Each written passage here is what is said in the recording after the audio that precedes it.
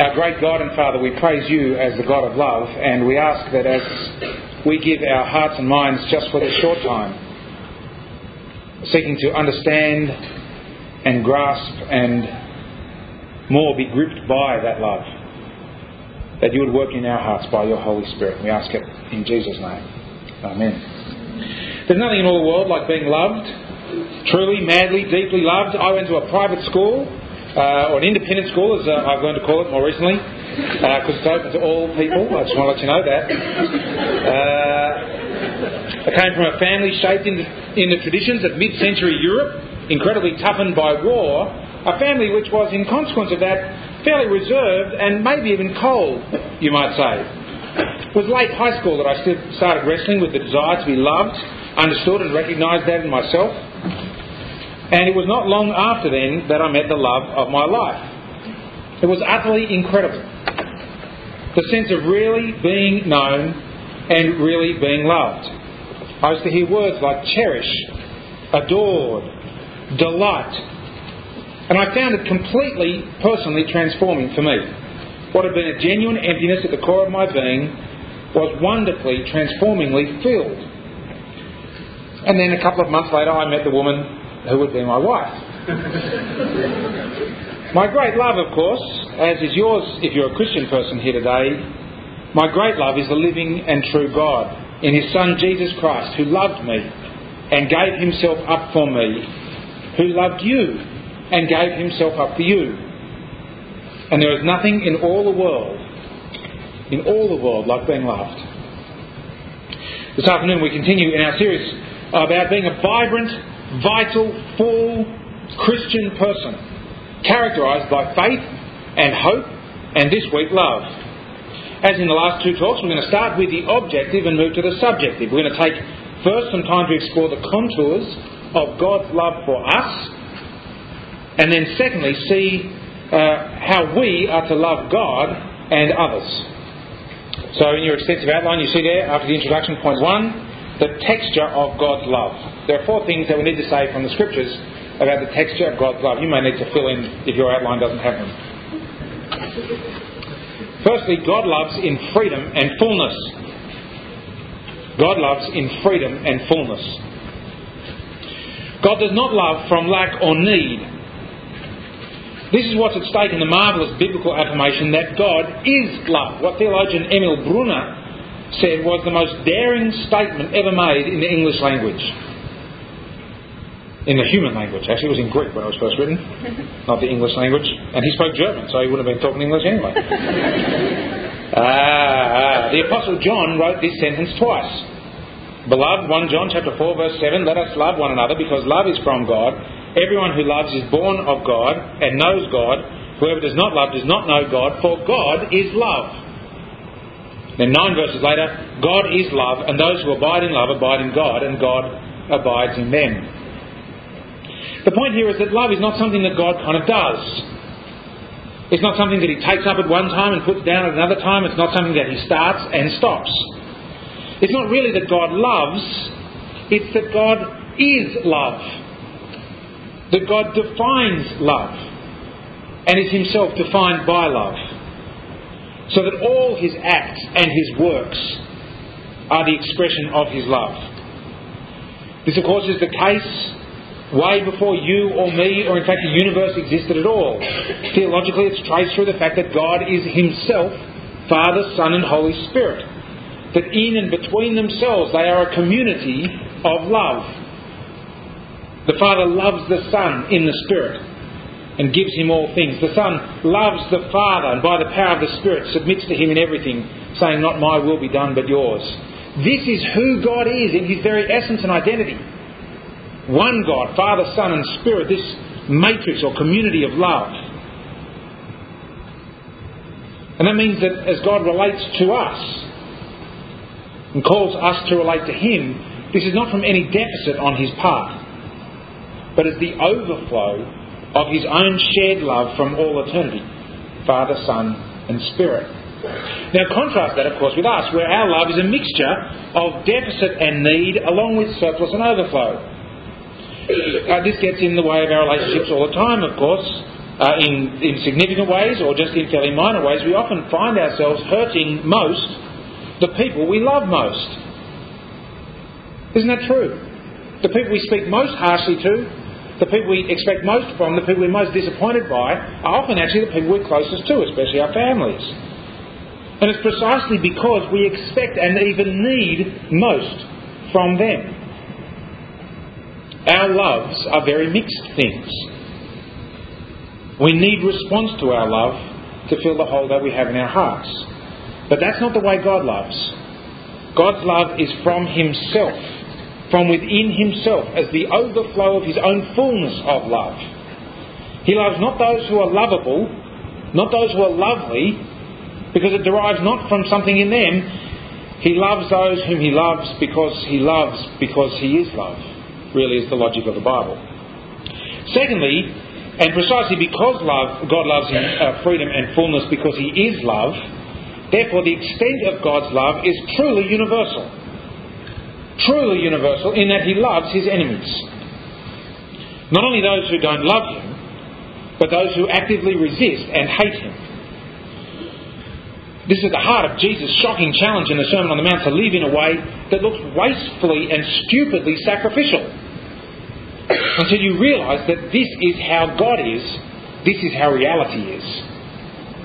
Listen to it, Matthew chapter 5, verse 43. Matthew 5:43, you've heard it said, you shall love your neighbour and hate your enemy. That makes some sense, doesn't it? Well, no, it doesn't actually. Not when God is at the heart of the universe. But I say to you, love your enemies and pray for those who persecute you, so that you may be children of your Father in heaven. Why? Because what kind of Father in heaven? Well, this is the kind of Father in heaven He is. For He makes His sun to rise on the evil and the good, and sends rain on the righteous and on the unrighteous, and even the occasional hailstorm. You see how it works?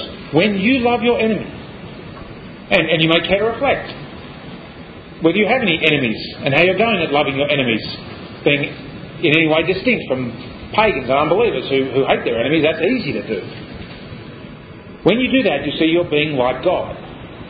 You're bearing the family likeness. You have the family stamp. You have that patrician jaw about you, or whatever it might be. Because that is exactly how God is. We are faulting and failing and frail in this, of course. But not God. Because God is Himself love, therefore He loves without restriction, without boundary, without end. Third, the Bible repeatedly directs our gaze at Jesus Christ. This love is revealed in Jesus Christ, the white-hot focal point of the love of God. The Apostle John continues after that first quote, 1 John chapter 4 verse 9, God's love was revealed among us in this way, that everyone who believes in Him has a really good life and everything goes well. No, don't believe that. God sent His Son, His only Son, into the world so that we might live through Him. In this is love. Not that we love God, but that He loved us and sent His Son to be the atoning sacrifice for our sins. The Apostle Paul makes exactly the same point in Romans 5, where he uses a very meaty, concrete kind of term, which is all about the making of truth or reality absolutely clear and unmistakable. Romans 5 verse 8, God proves, demonstrates, concretely enacts His love for us, in that while we were still sinners, Christ died for us.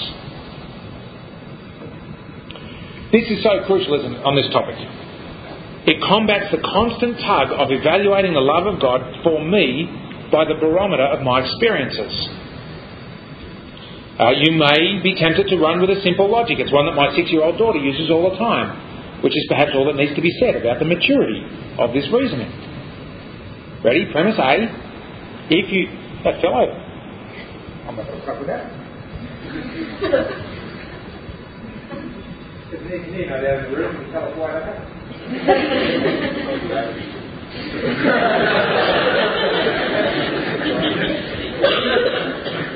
Okay, I've heard of that stuff. I'm an art student, I can philosophise about it. So here's the premise. Premise A, if you love me, you'd give me X. That's what my daughter says to me. if you love me really, Daddy, you would give me a big boat for my birthday. It's coming up in a week's time. Premise B, I don't have X. Conclusion was pretty straightforward, isn't it? Therefore you don't love me, or at least there are serious question marks about it. I know a woman who for years struggled with the fact that she was single, prayed repeatedly day after day, night after night for a husband, until eventually she gave up the Christian faith on the grounds that God evidently didn't love her. Couldn't love her, since he hadn't provided her with a husband. But you see what's happening there? On that chain of thought, my having a husband or not, my being successful or not, my fulfilling the dreams of my life or not, my enjoying good health or not, whatever it might be, that thing counts more highly in the determination of whether God loves you than the cross does. You see that? Yeah, sure, the cross was all very good, but what about my boat? That can't be, can it? That's horrible. God has decisively, conclusively, concretely, massively, even horrifically demonstrated his love in that while you were a sinner, apart from any deserving merit or claim that you might have had, out of the great love with which he loved you, he just gave his own son to die for you. Fourthly, and this sounds kind of strange to hear. We touched briefly on it at annual conference if you were there. God's love encompasses God's wrath. God's love encompasses God's wrath and even takes priority over it. Very important to understand the relation between these two things carefully and rightly. The reason is that the opposite of love is not wrath, it's indifference. The opposite of love is indifference, not caring, and in particular not caring if the other person does the right or wrong thing. That is the absence of love, just a sheer withdrawal. Love is taking the other person seriously as a person, including taking their growth and welfare seriously, and so being angry at any interference to their growth and welfare like their wrongdoing. At the same time, it's also true to say that love is God's proper or natural work, whereas wrath and judgment are his strange or alien work. Loving is the work of his right hand if you're right-handed, or left hand if you're left-handed, if you know what I mean. Actually, that's not going to work. Don't go there. Check out Isaiah chapter 28 and verse 21. We won't look at it now, but you've seen it there. Isaiah the prophet speaks of judgment as the alien or strange work of God. Yes, it's necessary. The sun casts shadows. But the purpose of the sun is to give light and life, health and freedom and joy. You see this in a remarkable passage from Hosea where through the prophet God rips open the workings of his own heart. He describes Israel as his child whom he has loved and raised in wonderfully tender terms. It looks like it's all going to go pear-shaped when Israel rebels and that his wrath is going to be evoked. But eventually his love triumphs. Verse 8 of Hosea chapter 11. How can I give you up, Ephraim? How can I hand you over, O Israel? How can I make you like Admah? How can I treat you like Zeboim? My heart recoils within me. My compassion grows warm and tender. I will not execute my fierce anger. I will not again destroy Ephraim. In this internal battle for God, there is a clear winner. But listen to how this verse finishes. For I am God and no mortal, the Holy One in your midst, and I will not come in wrath. I am God and no mortal, the Holy One in your midst, and therefore I will not come in wrath. Because he is holy. Precisely because he is utterly different, unlike anything that we can know or experience. Therefore, he will not execute his fierce wrath on Israel. The holiness of God is that which depicts his differentness from us, his distance, his far-awayness. The love of God is God in his likeness to us, his closeness and intimacy. And the point which I think Hosea is grasping, but which we see wonderfully enacted in the cross of Christ, is that in Christ God is at his Godmost, his Goddest, in that unlike us, these two things, His wrath, His holiness and His love, His distance and His closeness, they're not opposites to each other, but are the expression of the love of the one true God in the Lord Jesus Christ, Christ crucified. What I'm saying is, this is the love of God for you. When you hear the word love, this is what you're to think of. This love, perfect, utterly wise, knowing, unstoppable love for you, made utterly concrete in Christ. In Christ, God is your Father. He's your shepherd. He's your Saviour. He's your hero. He's your coach. He cherishes you. He chases after you. He listens to you. He sacrifices Himself for you. You, specifically you. And this is no mere human being, right? This is not just some woman or some bloke. Some person who needs you every bit as much as you need them. Some person who doesn't even know half of what goes on inside your head. This is the living and true God, who knows all and who sees all and who loves you in all of this.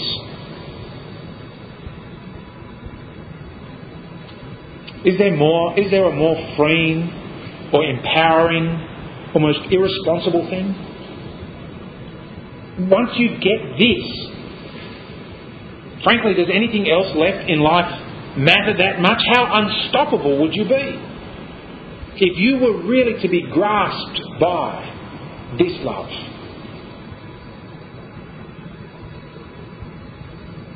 What have you got left to prove if you're loved from the heart of the universe by the living and true God?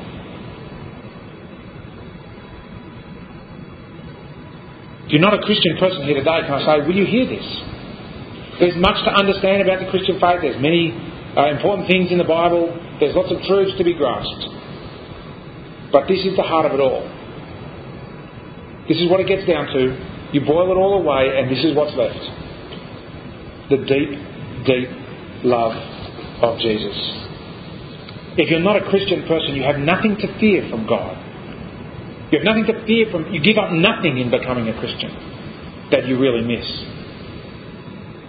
You have everything to gain. The experience of the love of the God of the universe for you.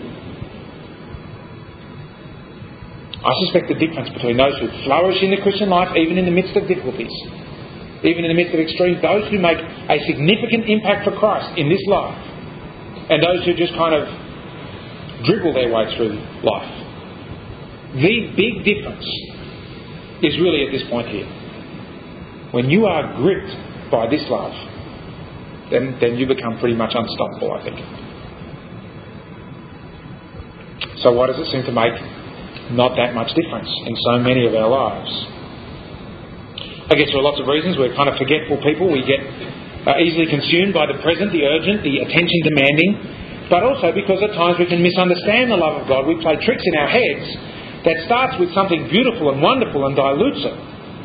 And so I want to take some time just briefly to dispel some ugly rumours about the love of God. Ugly rumour number one. You can sometimes fall into a pattern of thinking which says, God loves me because He's saved me.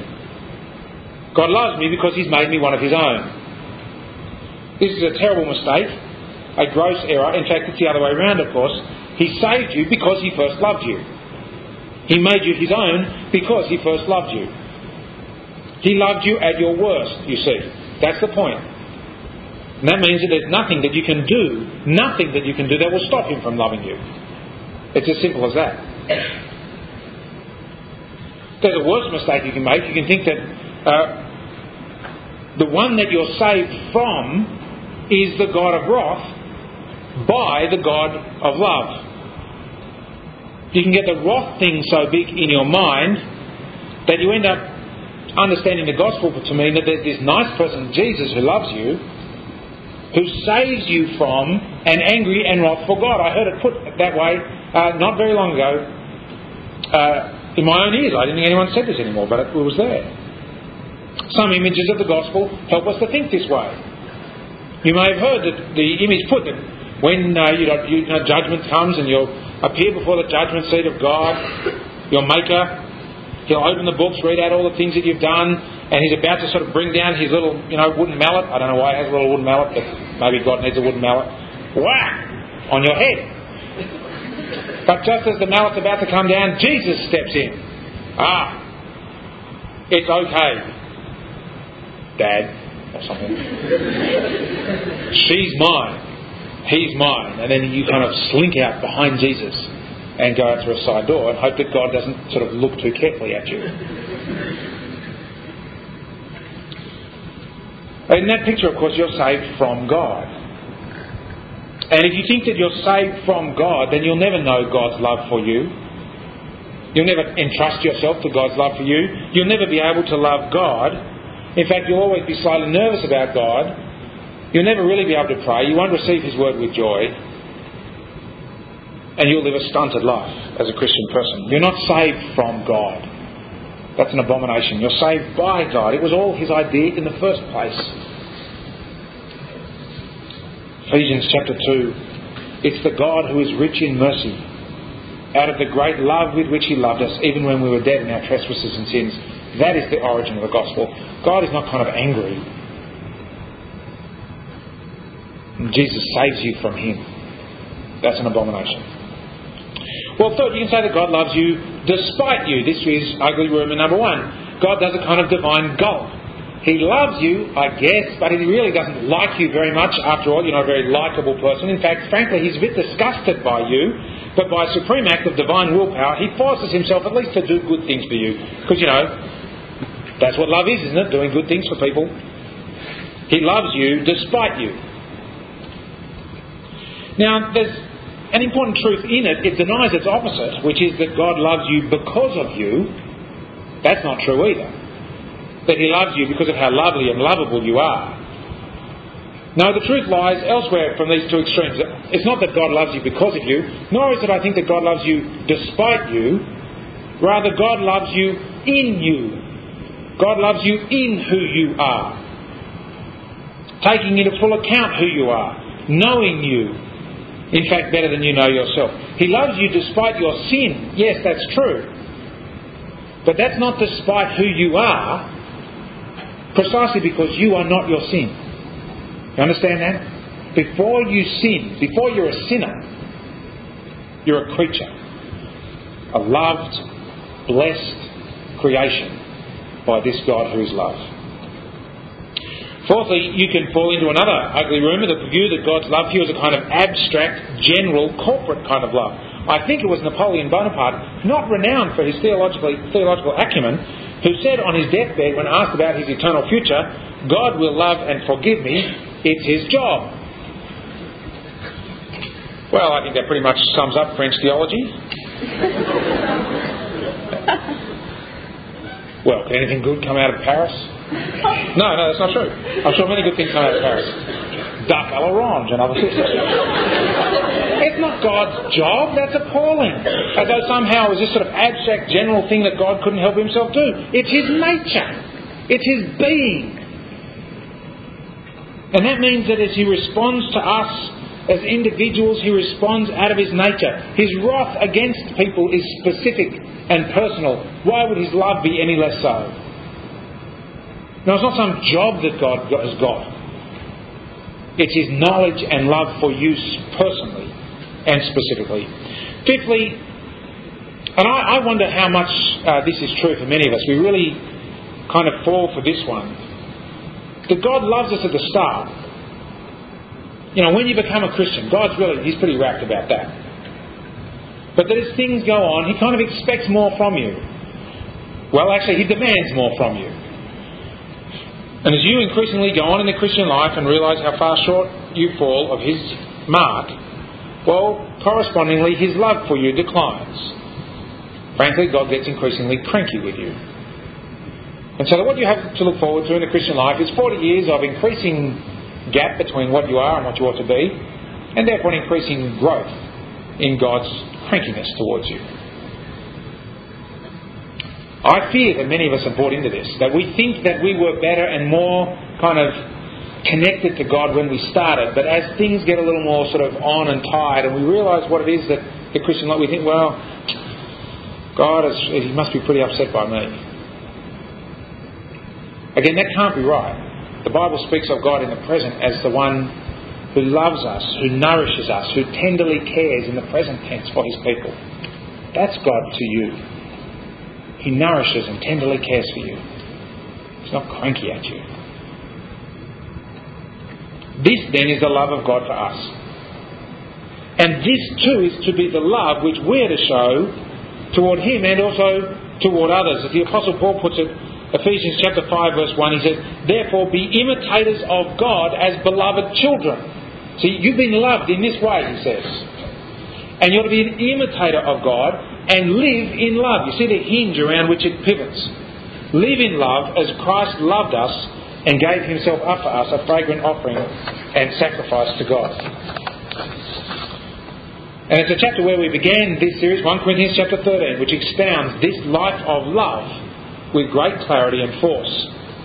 Remember, the chapter opens with a statement as to the necessity of love. You can have every ability, every gift, every spiritual experience, every act of commitment in the world, but if you don't have love, says the Apostle, then you are nothing. You sound like nothing. You are a noisy gong, a clanging cymbal. You are a joke.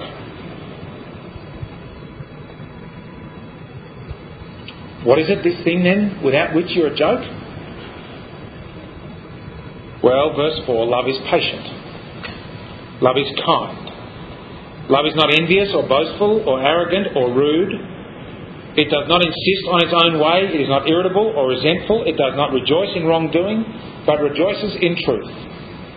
It bears all things, believes all things, hopes all things, endures all things. It's pretty good, isn't it? Notice the structure here. There are 2 general qualities or virtues, then 8 negatives, 8 what love is not. And then last, a final staccato of 4 things. The first thing that Paul mentions are 2 key virtues. Love is patient and love is kind. These are familiar as virtues in the fruit of the Spirit. Patience is a preparedness to wait and to not demand. It's to delay response, and especially to delay the response of revenge. It's primarily passive. Kindness is its complement. It's more active, a moving out toward one another for their good. Kindness is all about giving to others, and especially where there is no expectation of return. I read recently the story of an 8-year-old boy who had a sister who was dying of leukemia. He was told that without a blood transfusion she would die in all likelihood, and so his parents asked if they could test his blood to see if it was a match, and he said sure. They tested, it was a match. They asked if he could give his sister a pint of blood and that it could be a really significant thing for her, it could be her only chance. And he paused and said he'd think about it overnight. The next day he said he was up for it. They took him to the hospital, hooked him up in the IV drip, him and to his sister, and he watched as he saw the blood passing down the tube from his arm into hers. A doctor came over to see how he was doing. And the boy said to him quietly, how soon until I start to die? See, that's kindness, isn't it? The giving without the expectation of return. He thought that there would be all his blood that would go, not just a pint. Love is never so fully love as when it gives, when it just out. For love is kind. Then there are the negatives. Love is not envious. Is not envy the great bane of young adult life? See, I say this now of you because I'm no longer a young adult. You live at a time when you are so aware of how you appear in other people's eyes. The temptation is so great to look at other people and to envy them.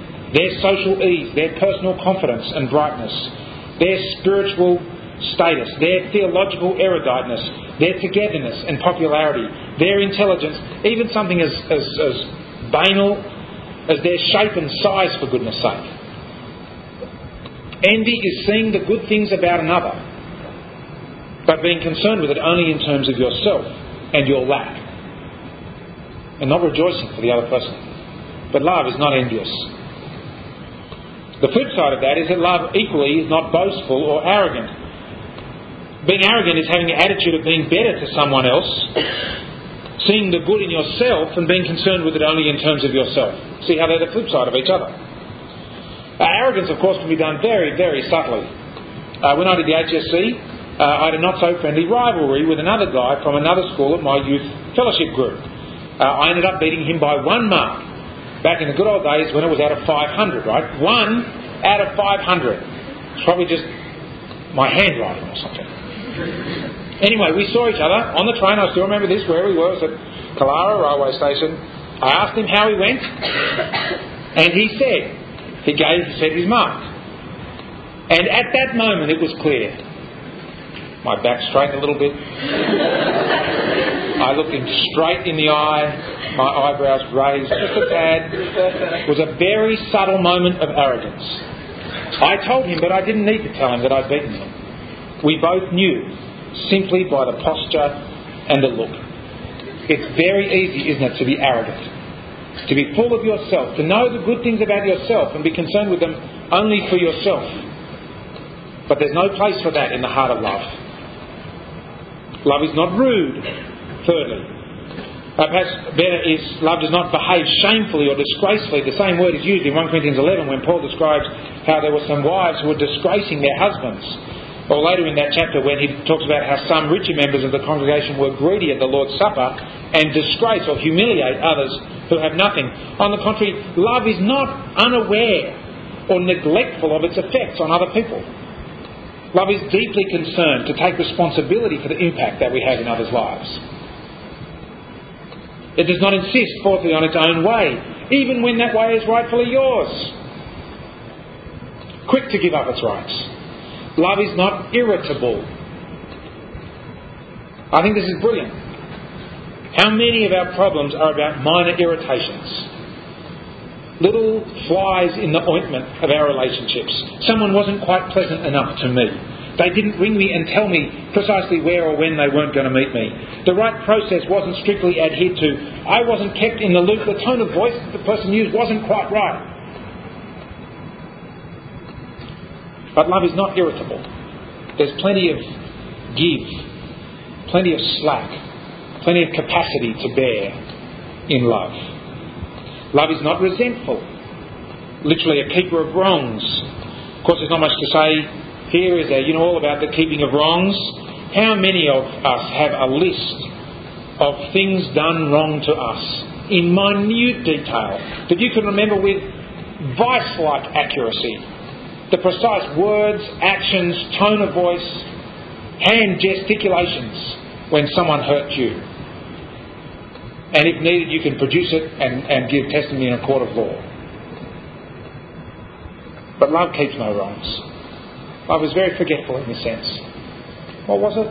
Oh yes, I have some vague recollection. No, in fact, let's not bother talking about it. I accept your apology. There's no keeping of wrongs in love. Love does not rejoice, says the Apostle, in wrongdoing, but rejoices in the truth. This is a favourite pastime, isn't it? Rejoicing in wrongdoing. To notice the legitimate failings and faults of others, whether they're in the same group as you or in a different group. Others who are different from you usually. Oldies versus youngies. You may have that sort of dynamic going in your church. Charismatics versus non-charismatics. Liberals versus fundamentalists. Social action guys versus hardcore evangelicals and so on. And so often as we talk about them, really what we were doing is rejoicing in wrongdoing. And so you add your sin to their supposed failing. But there's no place for that in love. Love rejoices in the truth.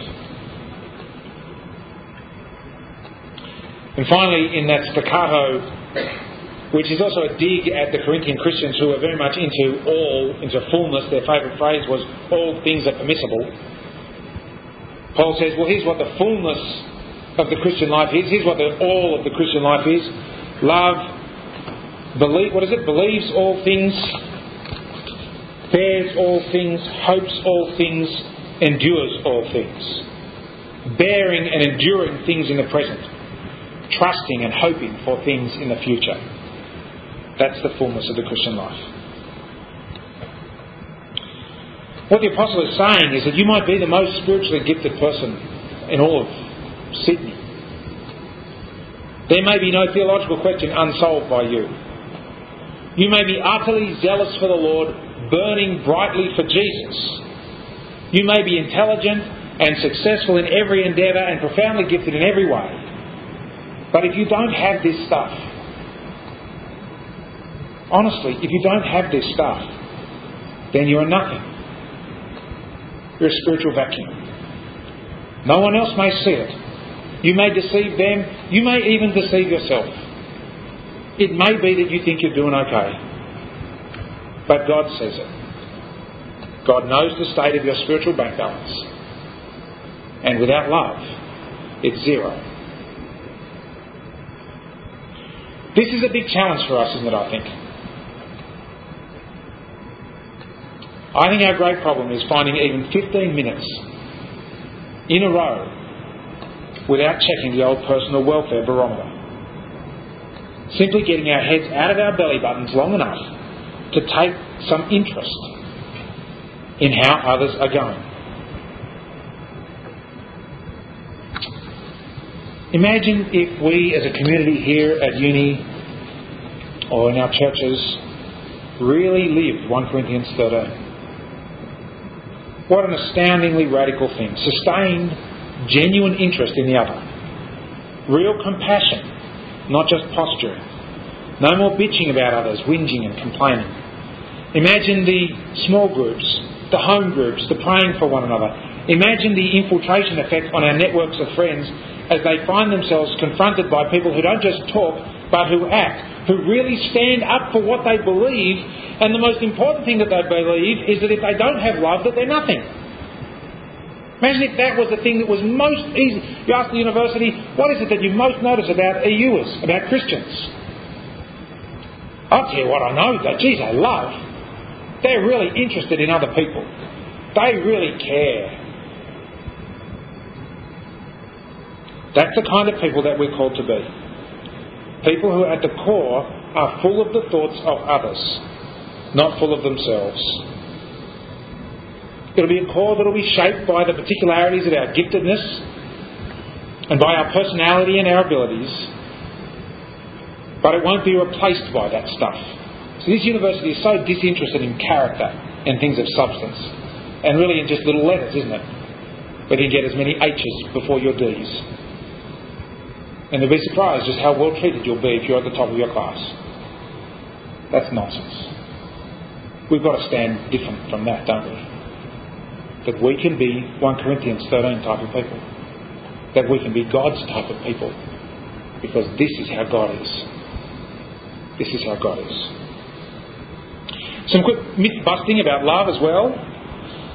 Love is, I think, not only a verb. We've kind of swung from the sort of soppy psychological 70s, where love was all about feeling. And so we went, no, we're Christians. Love is a verb. Love is about action. Well, I don't think either extreme is particularly helpful. I don't think that these two things really ought to be separated from one another. Love is an action, of course. Love acts. But as well as it a profound matter of the heart. You can't divorce your action from your heart. Secondly, notice that these are very ordinary things about the ordinary stuff of life. This is not some impossibly difficult standard, setting the bar so high that you realise that you can't do it and throw yourself on the mercy of Christ. You can do it. This is the kind of person that you can be, that you must be. And I know many people here in the EU who typify this vision of love and Christian living. I could tell you stories of people who in the face of severe provocation are patient, who see the needs of people and have responded with a kindness that's not required or expected of them, and expect nothing in return, who are supremely gifted and achieve great honours and prizes and awards and so on, and yet teach 5-year-olds about God on a Sunday morning. This is about life in the concrete, as simple as things like coming to the AGM, boring committee work even. Taking up responsibility as an EU member and being there to say, yes, I belong and I'm with this. Love includes really dull things like that. You may be a deeply self-oriented person. You realise, yes, actually I'm profoundly concerned with myself. Let me make a suggestion for a starting point as to how to get out of that, because that way is a disaster. Author M. Scott Peck suggests that love is a form of work. And the principal form that the work of love takes is attention. When we love another person, we give him or her our attention. We attend to that person's growth. The first step to growing in love is to put your hand to the plough, to pay attention to other people, to attend to them, to not find yourself or to resist the temptation that you find in yourself to turn the conversation to be about you. Someone once asked Mother Teresa what she saw. She walked through the streets of Calcutta, where the poorest of the poor live, the orphans and the starving, the dying, and her reply, picking up on Matthew 25, was this: I see Jesus in a distressing disguise. Attend to others, the least of your brothers and sisters, as though, which in fact of course they are, as though they were Jesus.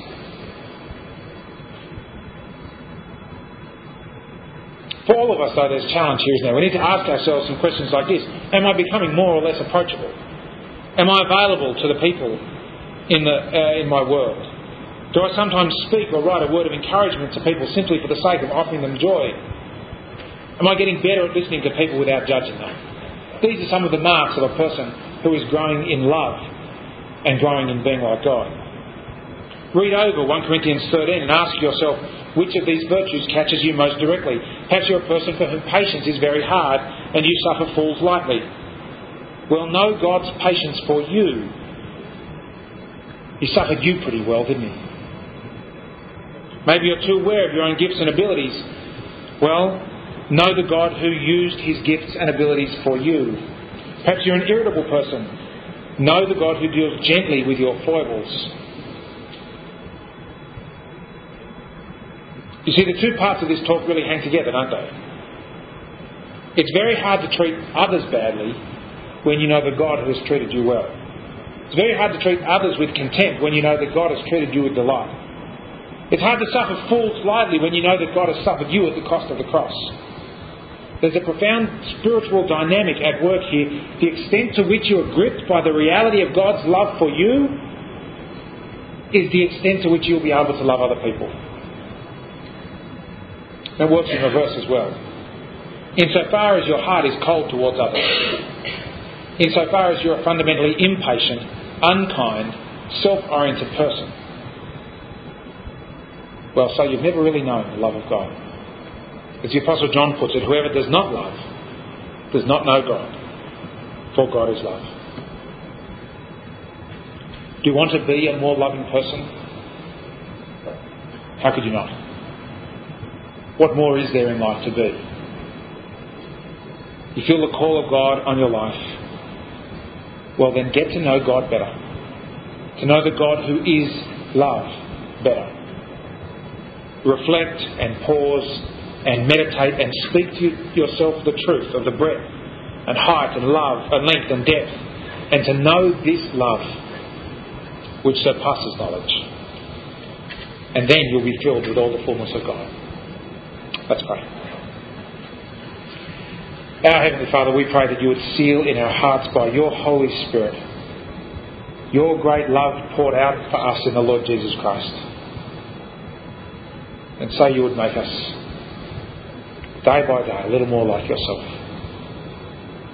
Those who live in love. We ask it in Jesus' name.